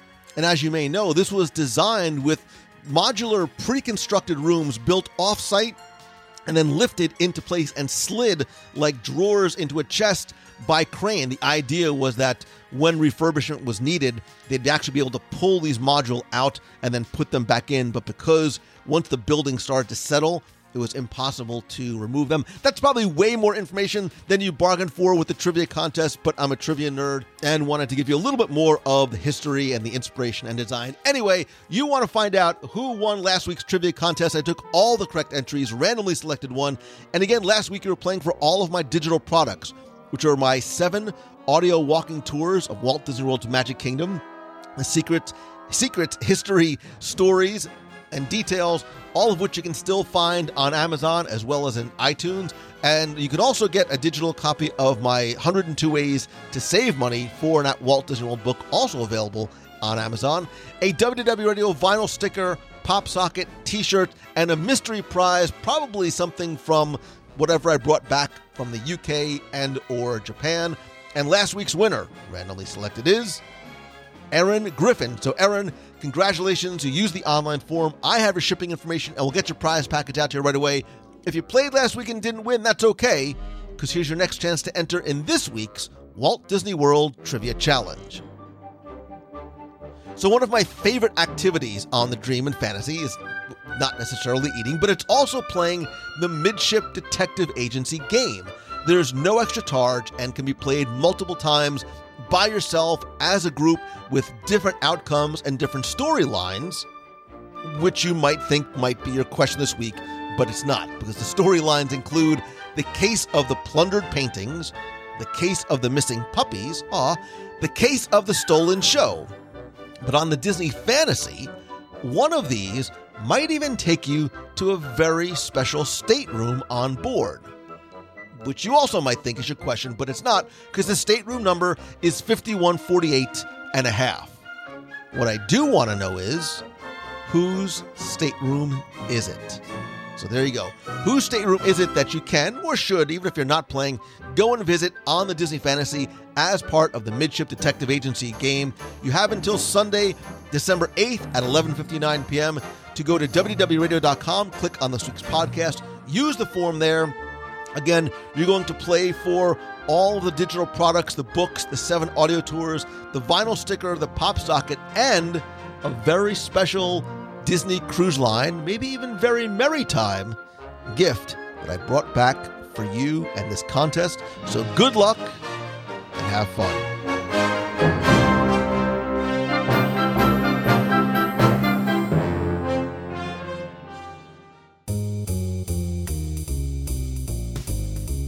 That's going to do it for this week's show. Thank you so very much for taking the time to tune in this and every week. I appreciate you so much, and I'm so grateful that you spend and share your time with me each and every week. I'd love to hear from you. If you have a question about Disney Cruise Line or anything at all, I invite you, I welcome you to please be part of the community. Go to wdwradio.com/community. That is where the conversation takes place, whether it's about this week's show, anything Disney related, a question that you may have. It really is such a warm, friendly, welcoming place. Again, wdwradio.com/community. Speaking of community, I want to thank some of the longtime and new members of the WDW Radio Nation family. I am so grateful for your love and your support and your friendship and help, and I love being able to give back to you and say thanks each and every month. I want to thank some new and longtime members like Christopher Anderson, Dave Toast, Amber Cassidy, Tracy Funk, Michelle Hull, Janet Sala, and Alec Goins. I appreciate you guys so very much. And if you want to find out how you can join them and help the show, but also get exclusive rewards every month, including monthly scavenger hunts only available to the nation, access to our private Facebook group, custom Magic Band covers, logo gear, t-shirts, monthly care packages from Walt Disney World. Every month we do exclusive live video group calls where we're all on the video chat together. You also get early access and special discounts to WDW Radio events and lots more. You can visit wdwradio.com/support, and please don't forget that while this is completely optional, it's a great way for you to help show your support for the show, and then a portion of the proceeds of your contributions go to our Dream Team project that benefits the Make-A-Wish Foundation of America. Thanks to and because of you, we've raised more than $300,000 to help children and their families with life-threatening illnesses go and literally live out their dream at Walt Disney World. Again, to find out more, visit wdwradio.com/support. And I'd love to hear from you. So if you have a question, a comment, or just a hello that you want to have played on the air, you can call the voicemail at 407-900-9391. That's 407-900-WDW1. You can connect with me on social. I am at Lou Mongello on Facebook, Instagram, Twitter, and Pinterest. And of course, as much as I love having conversations online, nothing beats a handshake and a hug. It's why I continue to do monthly meetups in Walt Disney World. Our next meet is actually going to be this Sunday, December 8th. It's the holidays. It's Epcot. It's Festival of the Holidays. There's fun. There's food. And there's food. So we're going to meet Sunday, December 8th at 11:30 a.m. in the UK Pavilion in the lower level seating area. So if you're on the promenade facing the Lagoon and Rose and Crown, the Yorkshire County Fish Shop is on the right-hand side. If you go past there, down, you'll see there's a lower level seating area with red umbrellas. That's where we'll meet. You can grab something to eat if you're like, and then spend the day enjoying the Epcot Festival of the Holidays. You can find out more, RSVP at wdwradio.com/events. Don't forget, it's completely free. Come alone. Bring the whole family. It's obviously completely kid-friendly, and I hope to have a chance to see and chat with you there. Of course, look for other meetups and events, not just Meet of the Month, but in Walt Disney World as well as on the road. I'll be announcing some on-the-road locations as I travel at the beginning of the year to speak, and if I can come to speak at your event, your conference, your school, or to your business, you can visit LouMongello.com. I can custom craft something for your conference, your expo, your retreat, or even in-house workshop about Disney customer service, learning from the Disney parks or from Walt Disney, social media, live video, podcasting, community, as well as inspiring topics geared towards students from middle school through college. And I can either come to your location or present virtually. Again, to find out more, visit LouMongello.com. I'm also going to be announcing and releasing dates and tickets for Momentum, my weekend workshop in Walt Disney World, as well as my weekend retreat coming up this summer. Stay tuned for that later on this week. Thanks as always to Becky Menken and the entire team at Mousefan Travel, my official recommended travel provider. Whether you're going to World, on maybe a very Merrytime cruise, or anywhere on the planet, she and her team give you the best possible prices, all available discounts with an incredible, dare I say amazing, level of personal service that is their hallmark, all at no cost to you. You can find them at mousefantravel.com, and then also go to celebrationspress.com to subscribe and order back issues of Celebrations magazine. And as always, my friend, and you are my friend, I mean that from the bottom of my hungry little heart. And all I ask is that if you like the show, and I hope that you do, please help spread the word. It's so incredibly helpful and powerful. So let your friends know about it. Tweet out that you're listening.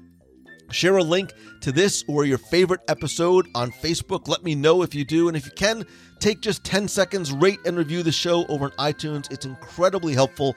Thanks to you, we have more than 2,000 5-star reviews, and every one is meaningful and matters. I want to thank some recent reviewers like Anthea Variano, who says it's a great podcast. Not only does Lou deliver an amazing podcast, but he's also created an incredible community for Disney lovers all around the world. WDW Radio brings Disney magic into our home every day, and for that I'm thankful. Keep up the great work, Lou.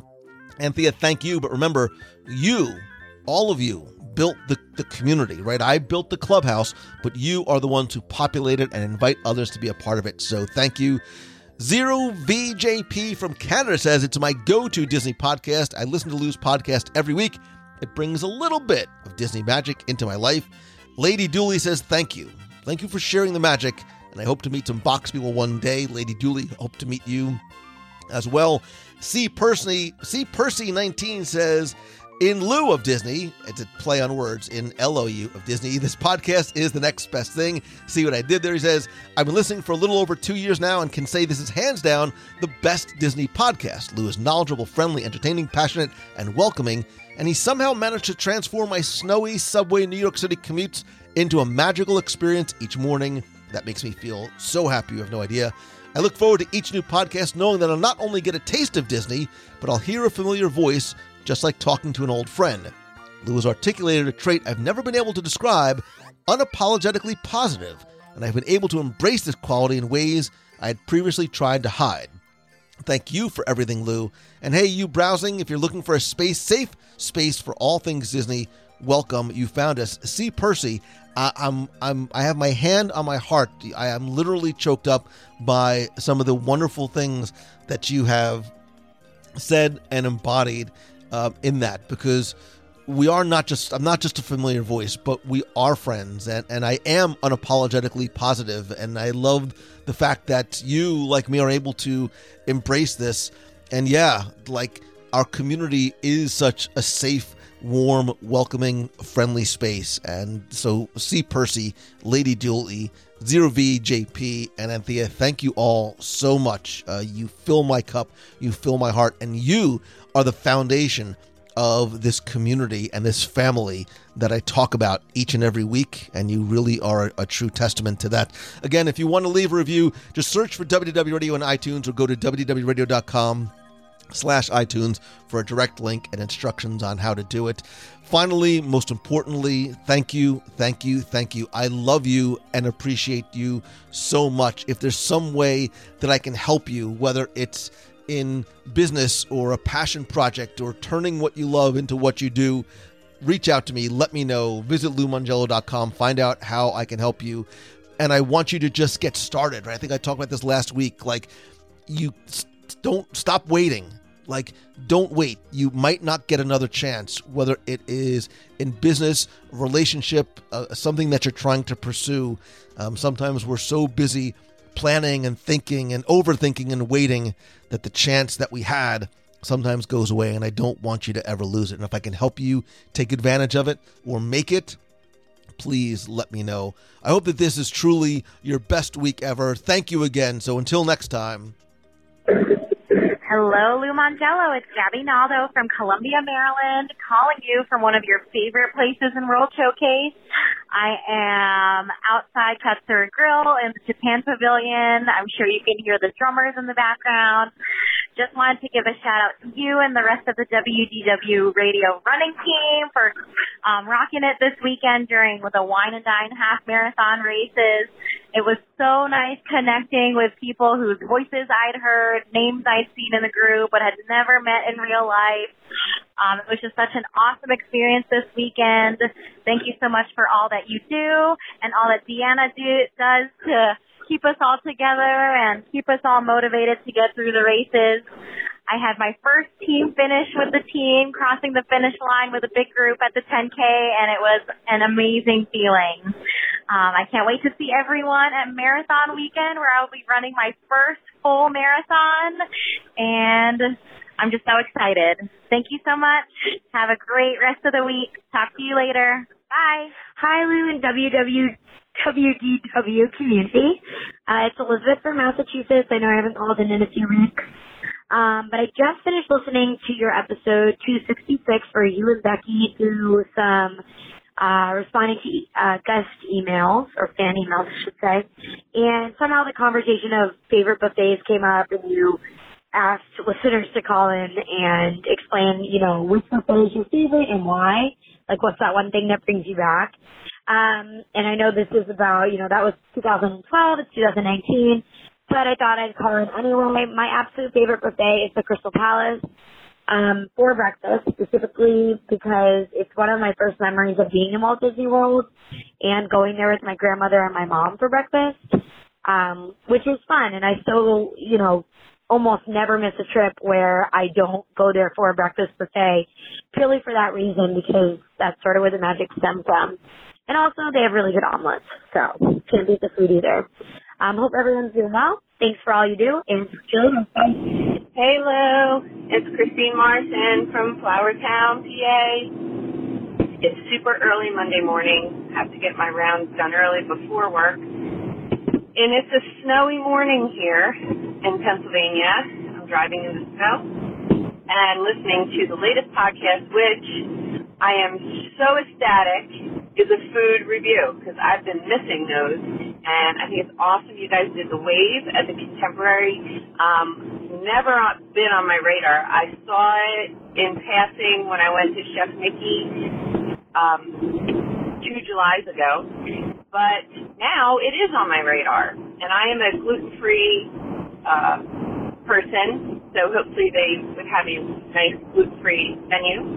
I would love to go and try it. Your server, Tim, was really cool, but I do have to make a little correction for all you people who aren't familiar with ordering a cheesesteak at Pat's in South Philly. The without does not refer to cheese, it refers to onions. So, if you say without, then you want a cheesesteak with cheese without onions. Or you can say an American with, or a provolone without. So that refers to onions, the with and without. Also, in addition to Pat's and Gino's, I lived in Roxborough for 15 years, and D'Alessandro's and Chubby's, right across the street from each other. Very, very, very good cheesesteaks also. And I think if I had to do the great debate between Pat's and Gino's, I think I'd go with Gino's only because you can get French fries with your cheesesteak at Gino's, and you cannot do that at Pat's. Pat's is just straight up steaks. But both iconic. If you ever go to Philly, you really need to do the comparison just to have the experience. But super excited about your food review. And you guys, I haven't finished listening to it yet. You're at the dessert portion. So I'm going to get back to the show, but I just had to clarify that with or without reference to the Philly cheesesteak. So everybody have a wonderful, wonderful week, and make somebody smile, and I will see you guys Wednesday night. I'm also loving Disney Plus. I've been obsessing over it. My kids have been obsessing over it. I ordered it. I pre-ordered it through D23 as a member, and I think it's one of the best things I've ever done. And loving it, every minute of it. I'm going to watch it again later today. If you haven't subscribed to it or you're on the fence, it's so worth it. Hello, it's Darlene Nagy, formerly of West Seneca, New York, now living in Florida. And I have the update for the next big adventure for the group. Whoever's going on the New Orleans trip, you got 67 days. So hopefully you have all your documents and everything in order for that trip. I hope to find out what's going on for the pre-cruise. Hopefully I can make it up there because I've never been to New Orleans, and that would be fantastic to at least get up there. And I hope everybody had a wonderful Thanksgiving. You made it through Black Friday, and we've got Christmas in now less than a month. So hopefully you're ready, and all the other holidays that are coming up in between for everyone else too. And I hope everyone at the Space Coast Run is having an amazing time. It's a beautiful morning for a run. So happy holidays. We're in that season. Love, hugs, and stay positive like Lou always says.